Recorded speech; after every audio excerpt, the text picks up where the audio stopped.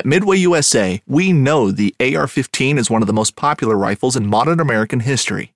Known for its modularity and widespread use, it's often considered essential to any gun collection. The essential things you need to run an AR-15 are usually always in stock during shortages, things like magazines and 5.56 ammo.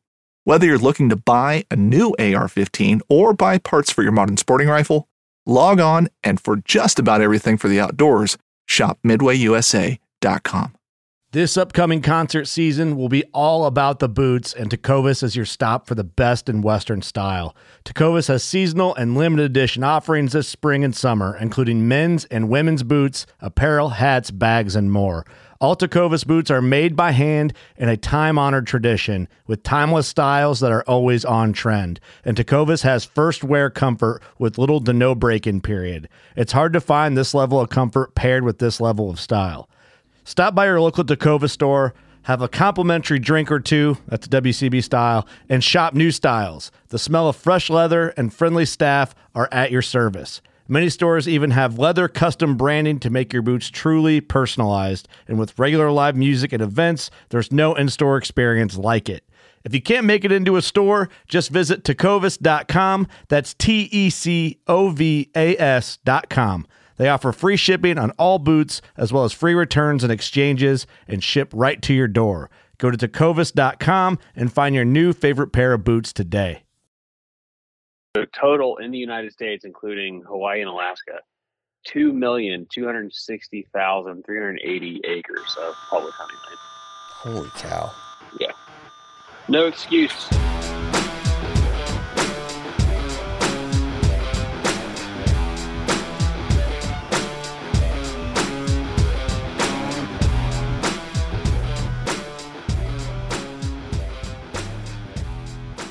All right, welcome to the Whiskey and Whitetails Show, episode 89, coming to you on Labor Day, September 5th. As always, brought to you by the Waypoint Podcast Network. Thank you for joining us. And Matt's not here. I'm here. It's not here. Not physically. Not physically. I'm out in Kentucky for the Whitetail opener. Nice. I'm excited. Nice. Yeah. Well, also, go I ahead. wanted to say thank you to our patrons real quick. Yeah, please. Thank you guys for sticking with us. Some of them hit our 1-year anniversary, and so those guys that will be getting a plaque. We're going to do an official Whiskey and Whitetails plaque, kind of like how did I say we're going to do it? We're going to do it like a military plaque. Ridiculously, yeah. Oh, but officially. I was like, we could do it real official, or we could do it real obnoxious. Yeah. And then you said, and I said officially obnoxious. Officially obnoxious. That's the way we're doing it. So once we figure out what that means, we'll get them pumped out and get them headed your way. Yeah, it's fun. It's good stuff. So thank you guys that have stuck around and been here for a year, helping grow and massage the content and the channel and just the community into what it is. So looking forward to another year and many to come afterwards. And the input, yeah, we appreciate it. Yeah, always. Speaking of the content, dude, that reel exploded. It was wild. Yeah, I sent you picture screenshots, and I was like, I think someone bought likes and views for it. I don't know if you could buy views. And you're like, why would someone do that? And I was like, to screw us up, make us look stupid. Yeah. And then I was going through all the likes, and I was like, shit, these are real people. Yeah.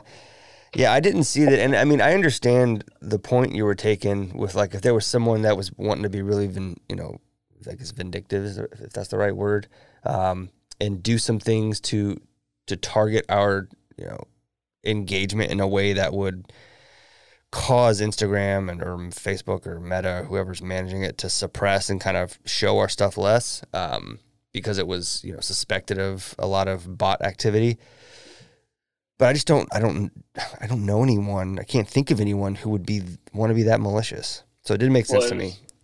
That, or they'd be like, oh, this is a good one. Let me help these guys out and buy them some views. That was the other side of it. I see. I thought, like an older person that doesn't understand, that completely screws with everything. Always. But yeah, 36,558 plays, almost 1,000 likes, 73 comments. A lot. Yeah, it's fun. Cool. It was fun,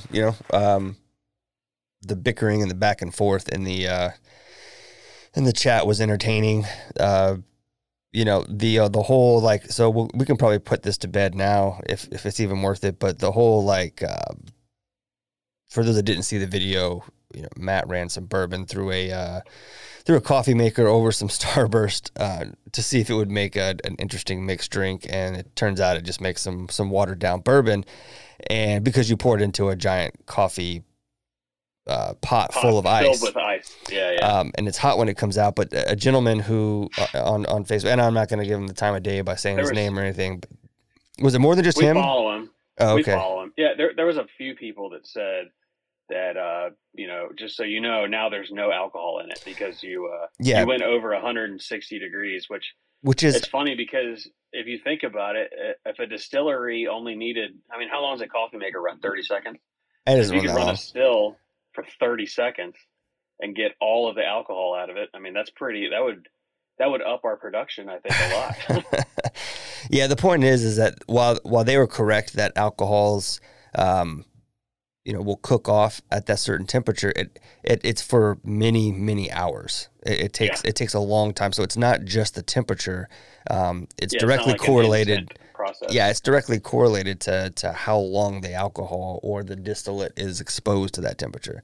So that seemed to be a hard concept for some people to grasp. But hey, Well, I'm gonna tell you what I did. I bought a hydrometer. So you're gonna do it again and prove it? Video. Yeah, because that's just the kind of person I am.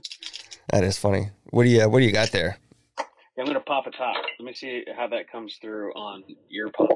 Yeah, I'm curious. And I'll tell you what it is. I'm gonna turn you up a bit. That's pretty good, actually.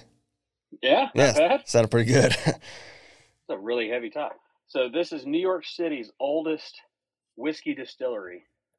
Really? Was it like 4 years old? I was gonna say, can you guess how old that is? It can't be that old. So did you know that there was one of the first distilleries was in New York City back in the day, but that's been long since closed down. But this one opened in 2010. That is the Kings County Distillery. And every time we come to Kentucky, we have a chance to buy this stuff. I don't know why we can't find it anywhere else. It's good stuff. They didn't have. It's delicious. It's some of the best shit I've ever had. I don't know why they didn't have Bald and Bond. They had some chocolate whiskey. They had some weird ones, but there was one of these. I went through them all because their labels are pretty weird. But I went through them all and kind of looked, and I found a barrel proof. Oh, nice. $110. So it better be nice. I love those. I love those labels. They're simple. They look like they were typed on a typewriter. Like. And this is a 750. This is a bigger bottle. Oh wow! Look at that shape. Oh. But it's deeper. I don't know. It's a thick I thought boy. about making a video of it, like finding it out in the woods. It's a thick boy. Yeah, thick boy. Let me see if you can hear the gloves. Dude, sounds good. Yeah? Yeah. Pretty cool. Wow, this shit is dark. I'm excited. What are you sipping on? A Penelope? Nope. I am going to... that was... That's a good one. It's an empty bottle, but... Yeah, it's actually, this is, I was just going to see how it sounded. That is the Penelope bottle. But I am actually going to sip on this Jack Daniel's Bonded. Oh, yeah. I literally just brushed my teeth, so I'm going to chug some water real quick before I give this a taste.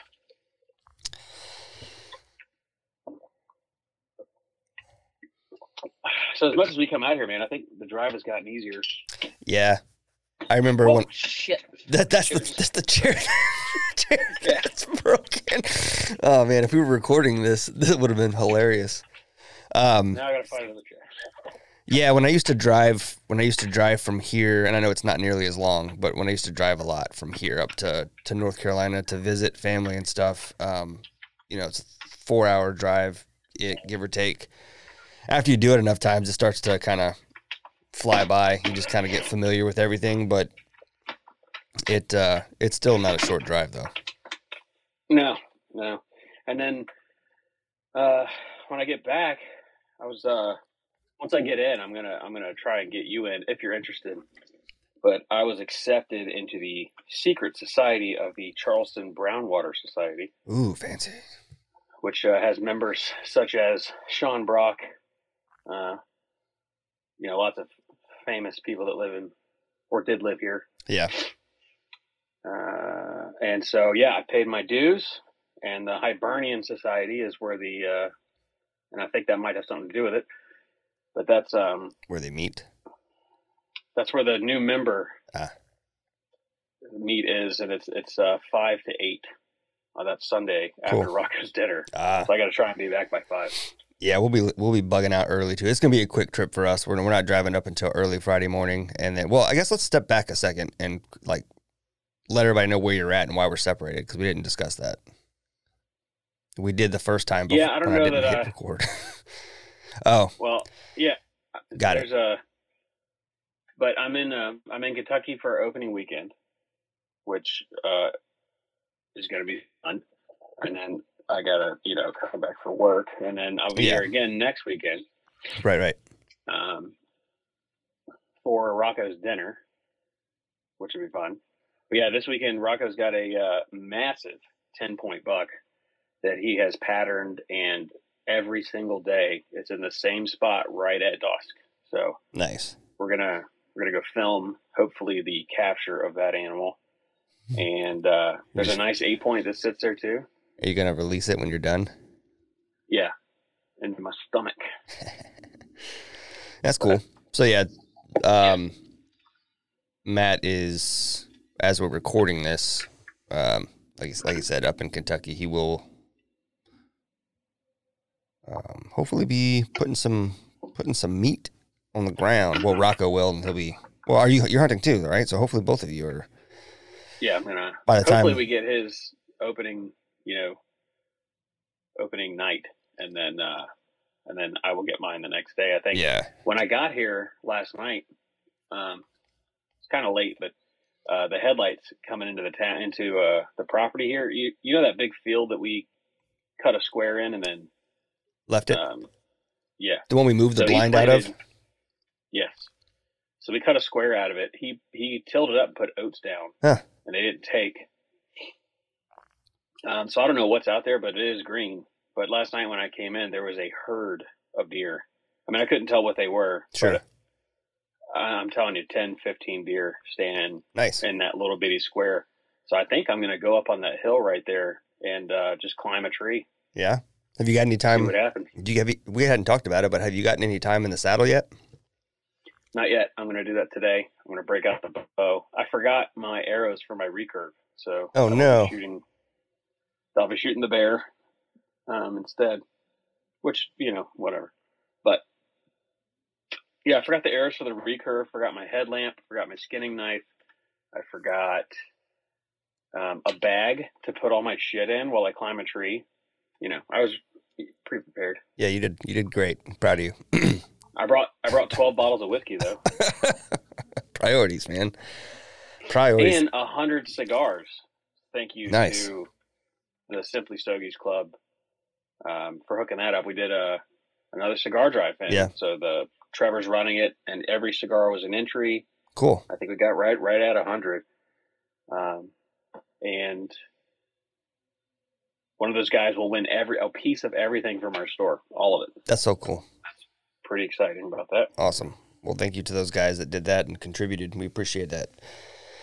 As always. Oh man, do we have any company stuff we wanted to highlight folks on before we get into any discussion stuff? I have some stuff to talk about today, but I want to make sure there's. Well, I was gonna go ahead and leak the leak the shirts. Maybe do it. We have I'm not gonna say what they are, but we have. yeah. We have that's loud as shit in these headphones. Oh, is it? Sorry. I'll turn it down. Okay. No, it's all good. Yeah, we're making shirts. We finally decided. We got told enough times that we need to have merch. So hey, do you have hats? Do you have shirts? Yeah. So the shirts are coming. The hats, I think we're probably going to do. You like that design that I made for the Hells Angels? Yeah. Motorcycle jacket? Yeah. Yeah. So we could probably do that. That's very easy. That's that same picture that we used for the podcast. Yeah, okay, that's what I was. I just did a color overlay. Okay. All I did. Okay, cool. So I was playing around with different ways to get that same output, and whatever way you just described sounds a lot easier than what I was trying to do. I think that would be easy to embroider too. Yeah, I can whip that up pretty quick. It's not hard. Yeah. It's just that, and then in Photoshop I just did a color overlay, and I did red. Yeah. And so it just turns it red. We'll just need to figure out like what we want to order and what, because we have to pony up some cash for those. But I think it'd be cool to do white antlers and then a red Glencairn. A red Glencairn? Yeah, because then it would almost look like a Black Widow spider. But like if you didn't know what it was, I think it would drum up conversation. People are like, is that a Black Widow? I'm like, no. I think you're just secretly trying to start a motorcycle club. Dude. I had an idea. I talked to Michelle at One Nation Foundation yesterday on the drive up, and she was telling me some. Sorry, go ahead. Go ahead. No, it's just go ahead. She said what? She was telling me some stuff that they're going to do, and I was like, I got to tell you this. Like, just thinking like a veteran, like what we had in the Army was pretty cool. Like you have a brotherhood, like the whole premise of it is you'll die for your country. So like you put the Army first, family comes second, and like these motorcycle gangs that they were started from the military, from, World War II. And I kind of like, I think I get it. I see why I've always been attracted to it. I mean, I can't do it. Obviously I wouldn't do it, but I can see why I've always liked the idea of it, because it's like a brotherhood that the club comes first, and blah blah blah. Yeah, you get the camaraderie, cool command structure. If you could do something like that with like a veteran group that like is for hire, not for bad shit, but like say somebody's putting a roof on their house, right? So this brotherhood of veterans, a secret club that you have to like prospect to be a member of and prove your worth. We show up and knock your roof out for you and shit like that. I think it's fun. Drum it up. Like that. Yeah. And I know what you were going to say. No, she didn't email me, but I got her email address this morning. Oh, okay. I'll forward that to you. Cool. Yeah, do that. And I'll send over the stuff we talked about. Should be fun. All right. I haven't decided if I want to like go to the driving range and practice a little bit, like knock off some golf rust, or if I just want to show up cold as shit with some borrowed clubs and just say fuck it. Yeah, that's what I'm going to do. I'm showing up with some women's clubs because that's what I've got. Nice. I'm going to have to ask around and see who's got clubs. Probably Justin might. My brother-in-law, who's like 6'4", he's going to have some giant like hockey stick size golf clubs that I'm going to have to swing. Okay. I thought about bringing those, those balls that have the gunpowder in them. Yeah. Just sprinkle those in some. Yeah. Just to give a bunch of people heart attacks. Oh, and by the way, a couple weeks ago, I was talking trash about the law enforcement motorcycle club. Oh yeah, they're going to be there. So. Awesome. So hey, what's up, fellas? It's a joke. Yeah. Oh shit, that's funny. Do we? Let's see.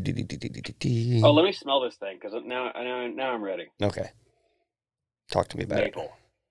Lots of maple. I'm jealous. So wherever they're getting their distillate from, I highly doubt they're doing it themselves. Well, it says 80% New York corn, 20% UK malt. Interesting. 4 years or more. So that's maybe they are distilling it themselves. It's their own distillate, huh? I'm interested to see how much of that the malt is good, because that can be very over. It can take over a flavor profile sometimes. I'll tell you what, it smells fantastic. It smells like maple syrup. It smells like that barrel-aged maple syrup we use for cocktails. Yeah. Let me give it a taste.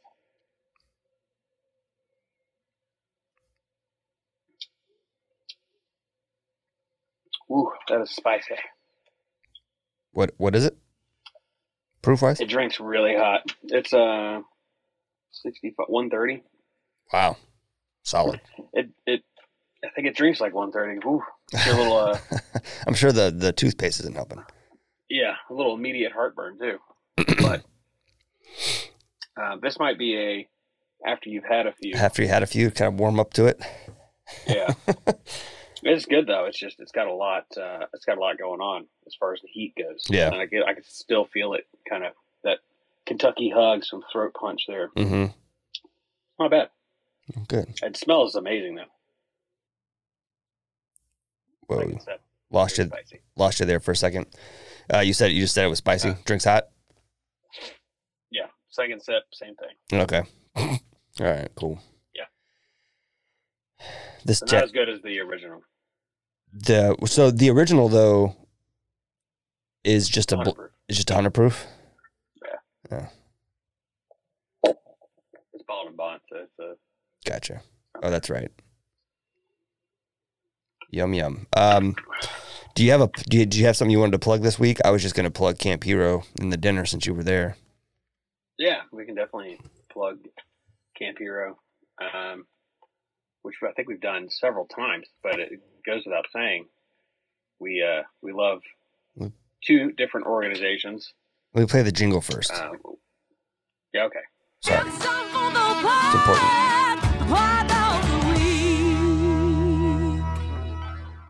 Two organizations. This week's plug of the week. It's CampHeroKY.org. And we plugged it before. It's Rocco.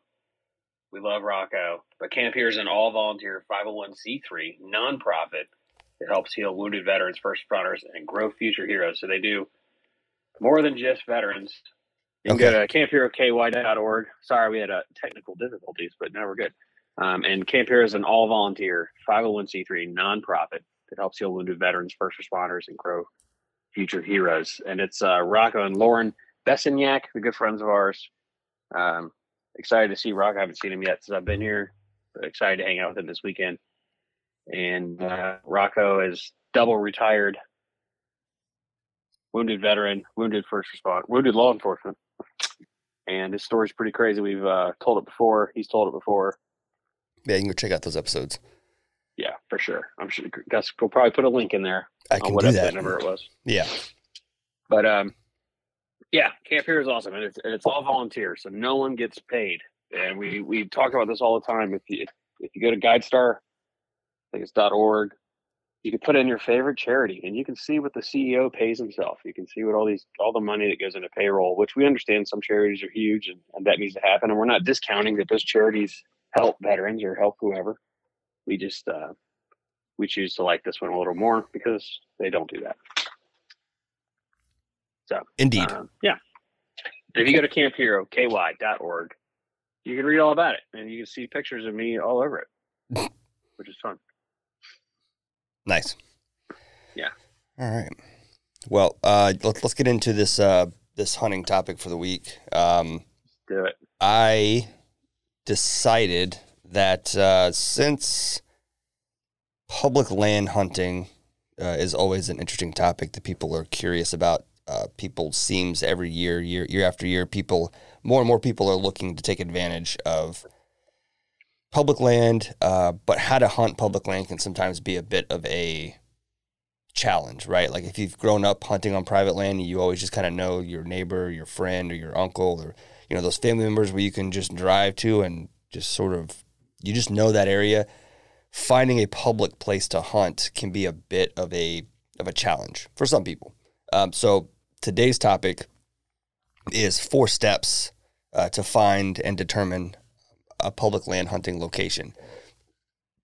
And so this is based on our experience, things that you and I have done previously on other hunts, but just things that also I've practiced, not even necessarily always with public land hunting, but I think that they are important things to do before you determine exactly where you're going to hunt. So I'll read some of these off. I forgot to send it to you. So I'll read each one off, and then we can talk about it and then just move on to the next one. So the first one is pretty straightforward, right? And again, these are steps. My goal was to take or consider the person who's maybe been hunting for a while or is new to hunting and wants to use and utilize public land. What steps would they need to take to find a location? The first one is to just literally search for it. I mean, it sounds stupid, but get on a computer and literally search public hunting land near me. I did that exact search yesterday, and you will get a plethora of listings from Google that includes Google Maps, Google Map locations, as well as links to usually fish and game organizations for your state. And you will get a bunch of resources available to you to find a specific or to find a number of public land hunting opportunities near you. I don't know of awesome. I don't know of a simpler way to do it, or to give somebody the resources to do that. We live in a day and age where people just say, "Oh, just Google it," but sometimes it's not that straightforward, right? It takes a little bit more than that, or knowing exactly what to search for.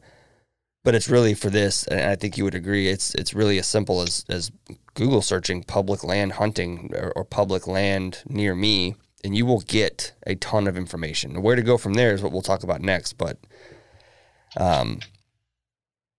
you can also use onX. You want to talk a little bit about onX and what it does and what it is, because you don't have to use Google. You can use, there's paid services and map applications and GPS stuff that can help as well. I would love to. So onX, we were lucky enough to get basically a lifetime subscription, which is cool. And they gave us something to give away, which we did in the past. But their slogan is "Maps for Hunting, made by hunters." And just reading off something real quick that I just Googled, 852 million acres of public land. That's what they have mapped.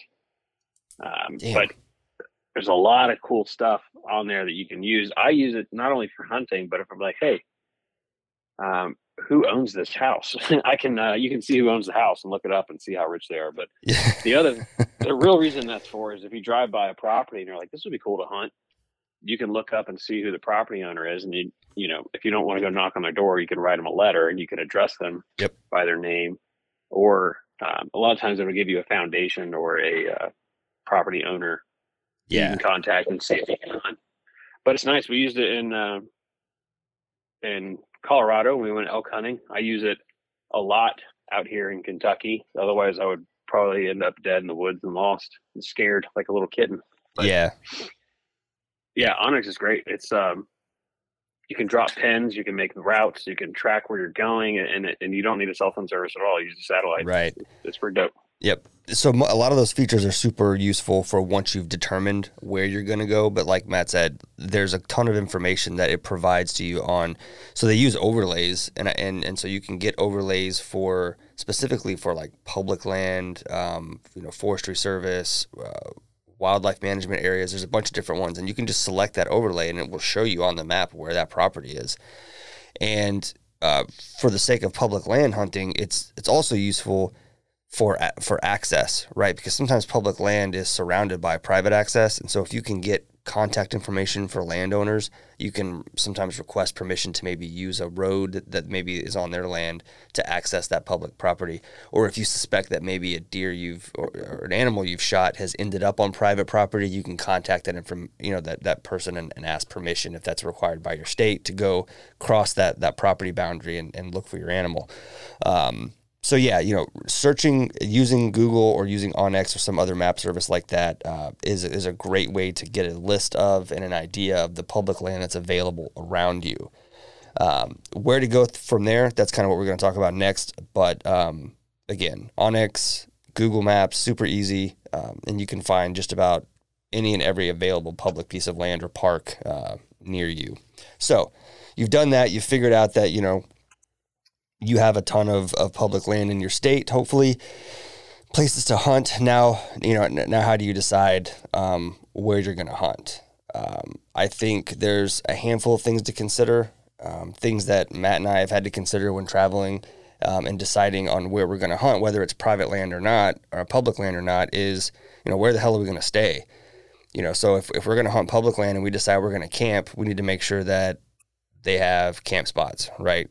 I mean, we've showed up places and they say there's camp spaces, but really not what we were expecting or not what we were hoping for.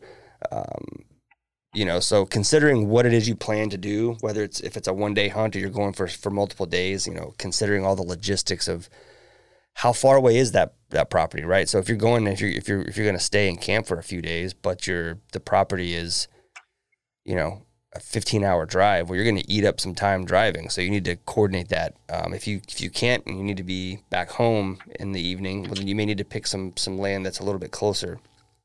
So obviously all those things come into mind when you're deciding which of those pieces of public land you found in that initial search.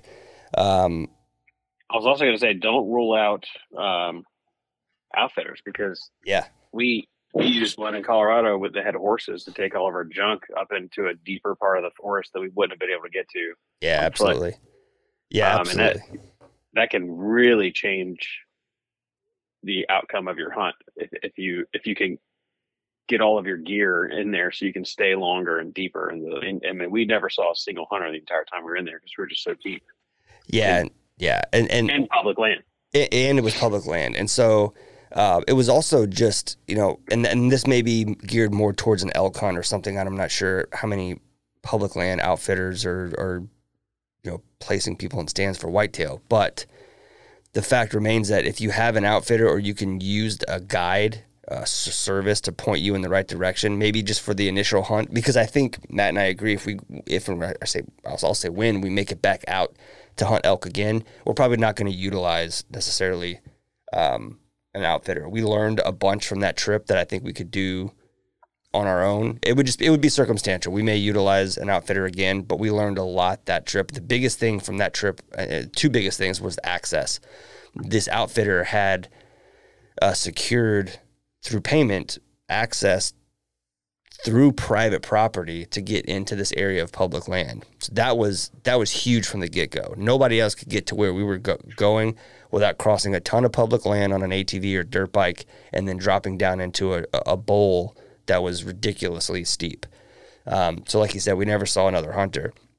The other thing I would say an outfitter or a guide, if they can help you with public land, provides is kind of a peace of mind. Like, it was nice knowing while we were out focusing on trying to find elk that if something happened, while it may take a day or so, we could get something we needed with a radio call.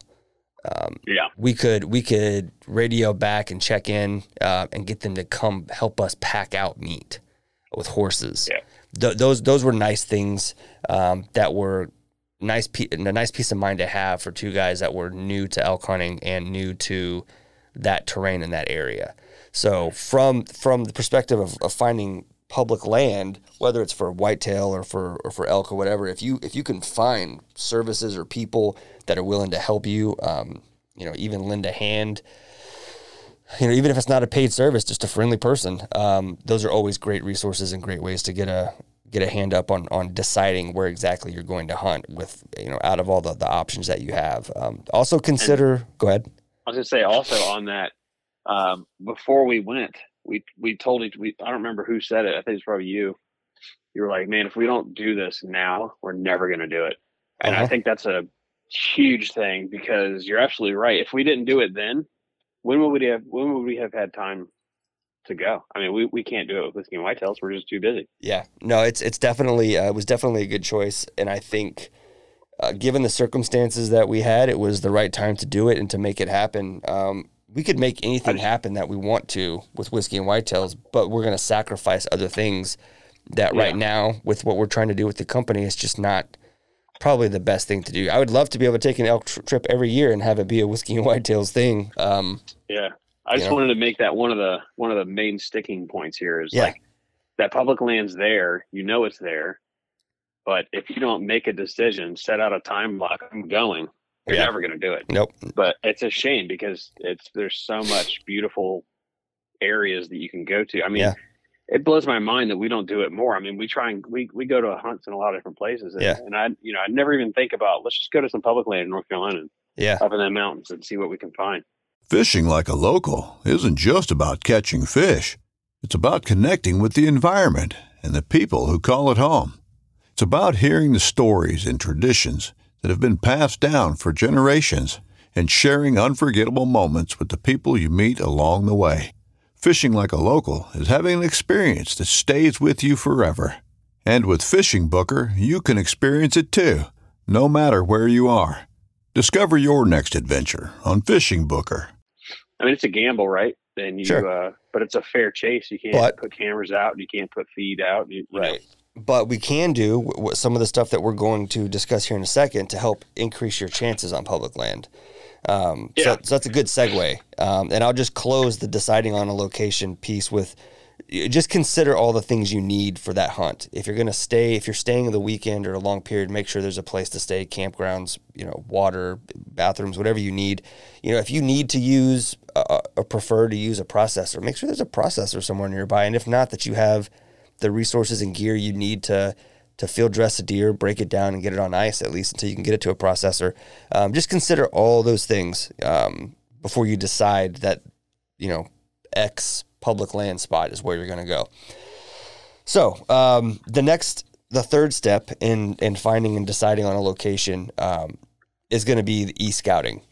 And that's utilizing the same onX Hunt app we talked about, or using Google Maps to spend some time really zoomed in close and looking at the areas where you're going to hunt or where you're considering hunting. And you need to look specifically for whitetail. You need to be looking for those things that are going to draw whitetail in. Some of those things are, food, water sources, and different terrain features. Now, those individual things that attract deer, those things really, honestly, could take up an entire dedicated podcast episode to discuss that kind of stuff. But like I said, you're looking for whatever food they're after that time of year, and that changes as the year goes on. So you need to be looking at that, water sources, and then habitat and terrain features, like I said, right? Because that stuff also changes with the rut, with the time of year, all that kind of stuff. So e-scouting, I know we did we did that until we were blue in the face before we went on that elk hunt. We've done it. Yeah.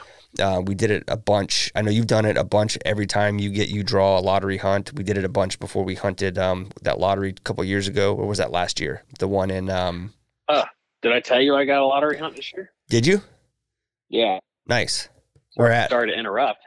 No. The one place I've been trying to go for the past 6 years. Bear Island? Webb. Oh, Webb. I got Webb Archery the first. Nice. First round. The first? Oh, that's so perfect. Yeah, dude. It's Thursday, Friday, Saturday, and of course Tyler is getting married on Friday. So that's well. Tell him cool. to move his wedding. Right. I was like, dude, I've been trying to get this for so long. I told him, I was like, I'll be honest with you, I'm not sure I'm going to make it. And he was like, that's fucked up. You should just not go. No, you shouldn't. Dude. You shouldn't do that. It's messed up. That's cool. You got invited. I'm going to go out there. I'm his neighbor. He has to invite me. I know. I'm just fucking with him. They were talking about his bachelor party right in front of me, and I thought an invite was going to come. Yeah. And I was like, man, it sounds like you guys are going to have a lot of fun. He was like, oh yeah, sorry, man. It's like it's bridal party only. It's like, no, I'm not going to go. I can't leave the country anyway. Where the fuck are they going? I don't know. Some not the United States. Oh, fun. Tyler's got that kind of money. Yeah. Well, or he's time. Got daddy money. Time. He has daddy money. Oh, okay. Oh, that's nice. Good for him. His dad just bought a $1.5 million yacht. Oh. When are we going fishing? Right. Interesting. I think it was 1.5. I could be wrong. Oh, I have two things before we continue, since we're off topic now. Okay. We'll get back, right? Yep. Anyway, so I think I'm going to leave Wednesday and then hunt Thursday morning, Friday morning, come back because it's only 2 hours. Yeah. And then I guess I'll just hunt that Saturday, which sucks, but hopefully I can get it done Thursday. Yeah. So here's the off topic thing. Okay. Oh, let's do the random fact. I got it right now. Oh, you do have a random fact? Okay. Yeah. Unless you had something more important. Mine's a whitetail fact. Yeah, so is mine, but yours is probably more interesting. Okay. We'll just do them both if we need to. Yeah, we'll do them both. All right. Random fact of the week. Is that still loud in your headphones? No, it was good. Okay. So my wife told me this because, she's an animal person. She basically has a PhD in oh damn, I forgot the joke. What's that movie where the doctor can talk to animals? Oh, Mr. Doolittle? Dr. Doolittle. Yeah, she has a PhD like Dr. Doolittle. But so she follows somebody that keeps whitetail deer as farm pets or something. I don't know. And so the lady tells like interesting things that most people wouldn't know. So she told me this. So props to Andy for this fact. But whitetail deer in captivity, males, which after going through this deer steward class, it'll make a lot of sense. Yeah. So if you snip them, cut their balls, castrate them, I don't know the best way to say it, cut their balls off before they get their antlers, like their first set of antlers. Yeah. They will never grow antlers. I believe it. If you castrate them after they get that little knot on their forehead where the antlers are, they will never come out of velvet. So they'll keep velvet antlers the entire season until they fall off.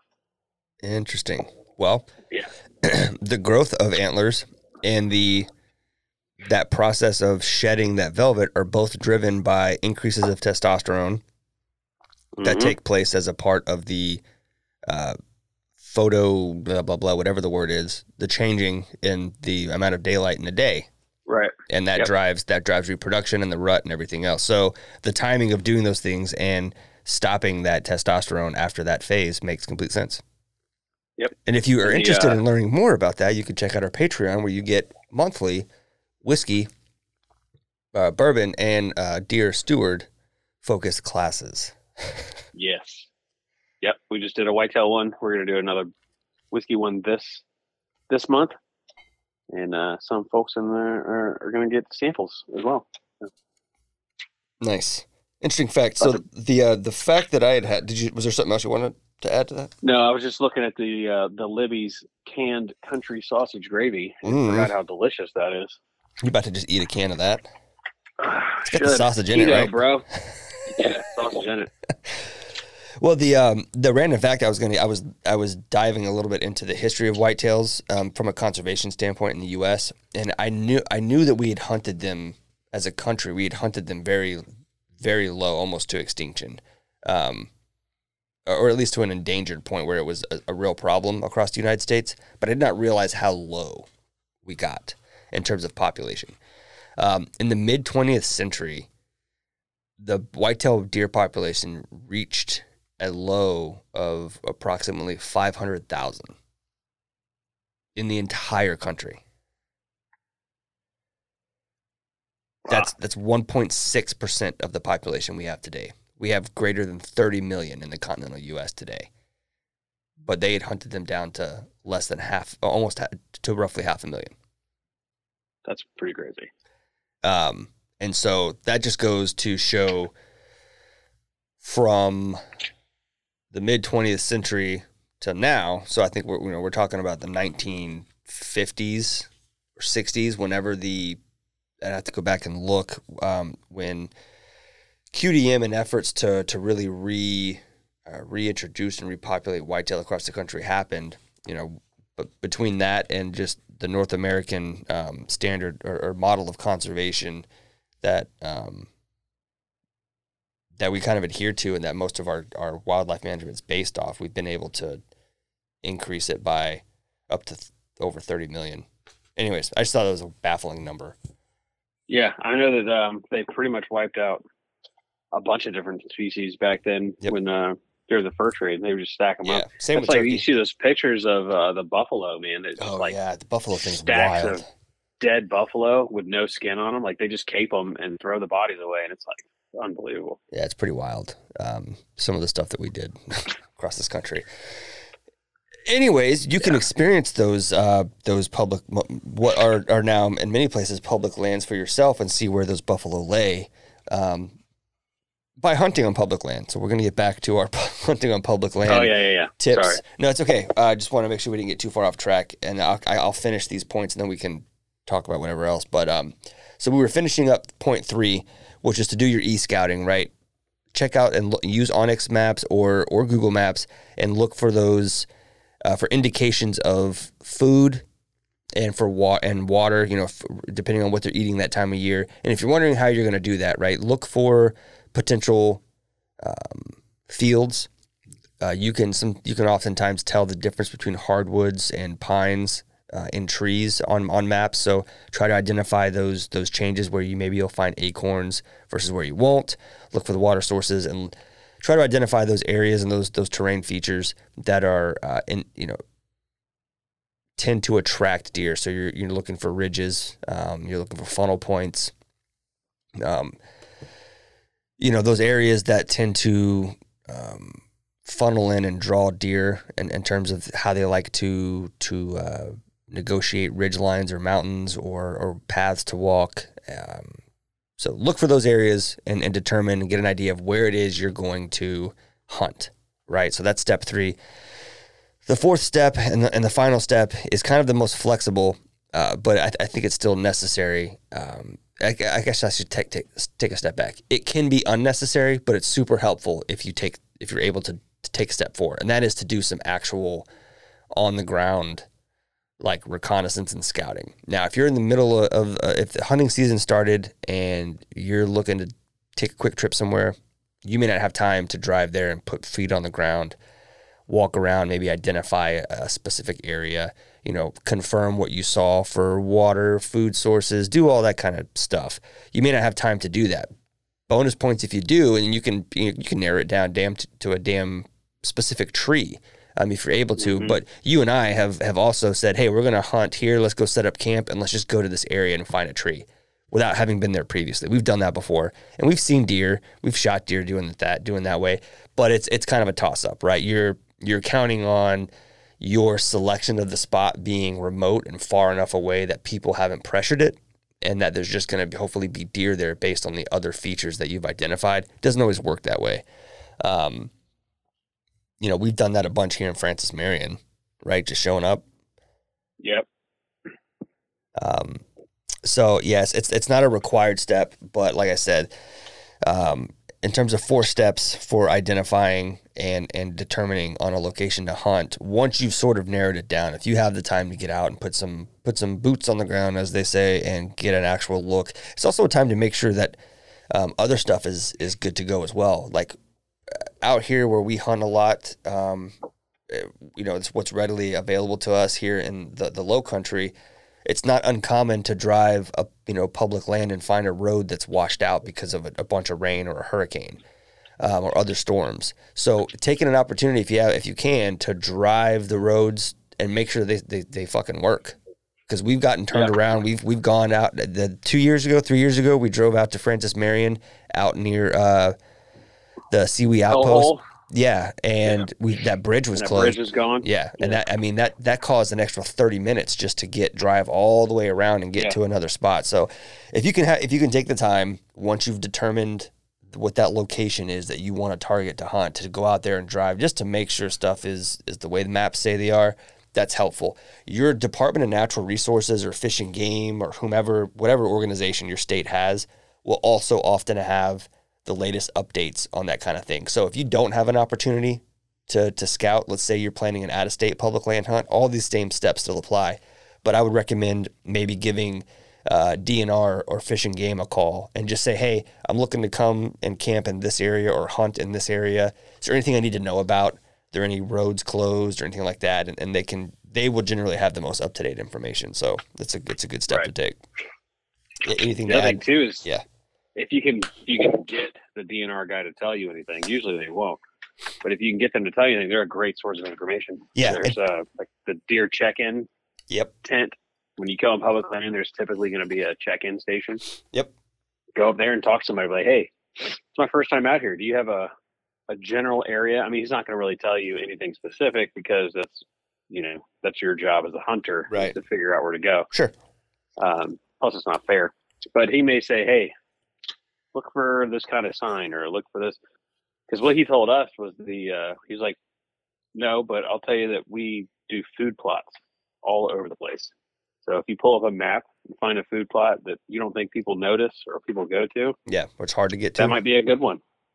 Yeah. And so that's what we did. You killed a deer out there, and Mr. Livingston, may he rest in peace, but he had a spot that he never told anybody. Yeah. He'd go back there and he'd kill a deer every year. Nice. In the same spot. Nice. Yeah, that's always a fun a fun hunt out there. And I found, I think probably as you have, that if you want to try and get some of that info, some of those maybe local tips from a game warden or fish and game guy, the ones that are out and about patrolling, those are the ones to ask and chat up a little bit. Don't call and ask the person at the that's working the ranger station, because they probably are dealing with phone calls all day and they're not going to want to chit chat. But the guys that are out patrolling or working the check-in station, they're out by themselves most of the day, and they're happy to sit and have a conversation with another human being most of the time. And if you just kind of grease the skids a little bit and shoot the shit with them and get a good rapport, most of them will give you a hint as to maybe an area to look at. Maybe, a lot of times they'll know what the deer are after that time of year. So maybe they've already transitioned and are going after acorns, or maybe it's later in the season and they're moving away from acorns and they're hitting up the food plots they planted for those winter oats or those other, maybe they've planted turnips or some other green that's good late in the season. And they're usually happy to kind of point you in the right direction, because they don't have anything to lose. They want to see people using the public land, and they want to see people have success. So while they're not going to tell you exactly where to go hunt, they'll definitely, almost always give you some help. Yeah, for sure. So that's it, guys. Those are the 4 tips or steps to find and decide public land location. Just the first step, literally just search, just Google it, use Onyx Maps or use Google.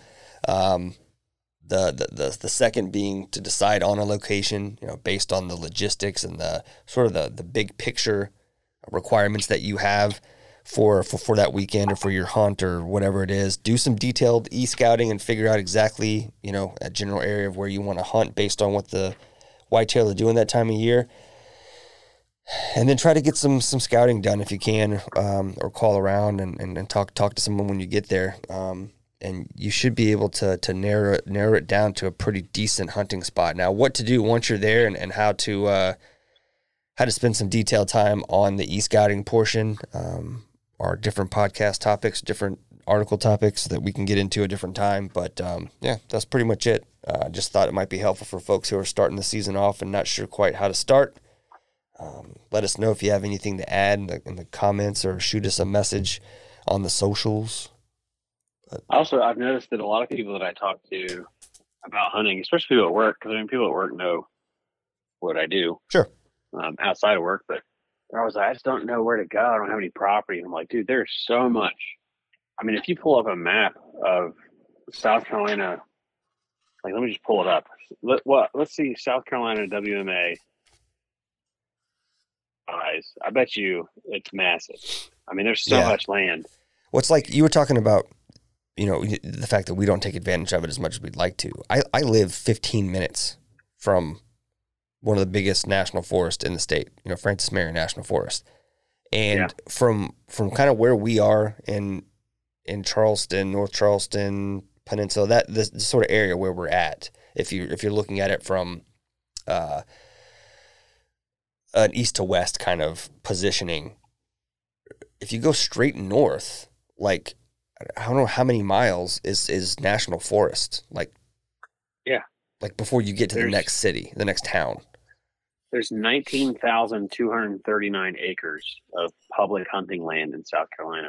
19,000 acres. Yeah, that's a lot. And if you want to hunt deer, there's good chance there's deer on that land, and good chance you can find a spot nobody's been to. But you got to be willing. I just found a website, backcountrychronicles.com /public hunting land. Alaska is number 1 with 365,000 acres of public land. How big is the state of South Carolina? I don't know. I'm sure I can Google it. That's a lot of public land. I would Google That's it. Alaska.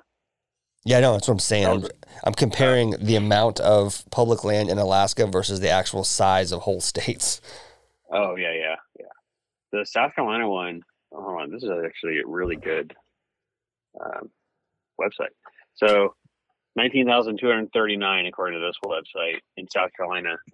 Says 4% of the state is public land, which is 0.2 acres per person.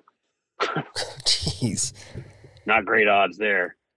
Man, this website is so full of fascinating information. So Nevada, 76% of the state is public land. Damn. That's pretty crazy. That's a lot. So yeah, so that makes it makes sense whenever you meet people and you hear people talk, and it's like all they hunt is public land. Well, there's some places in the country where public land's easier to come by than private land opportunities, right? Like it's for sure. It's just the way, and a lot of places, some places are so developed and resources are so limited that the public land that's available or the private property that is available in a lot of places just may not be great land to hunt on. North Carolina has 31,000 acres of public land that you can hunt, and it's right there. Georgia has 36,000.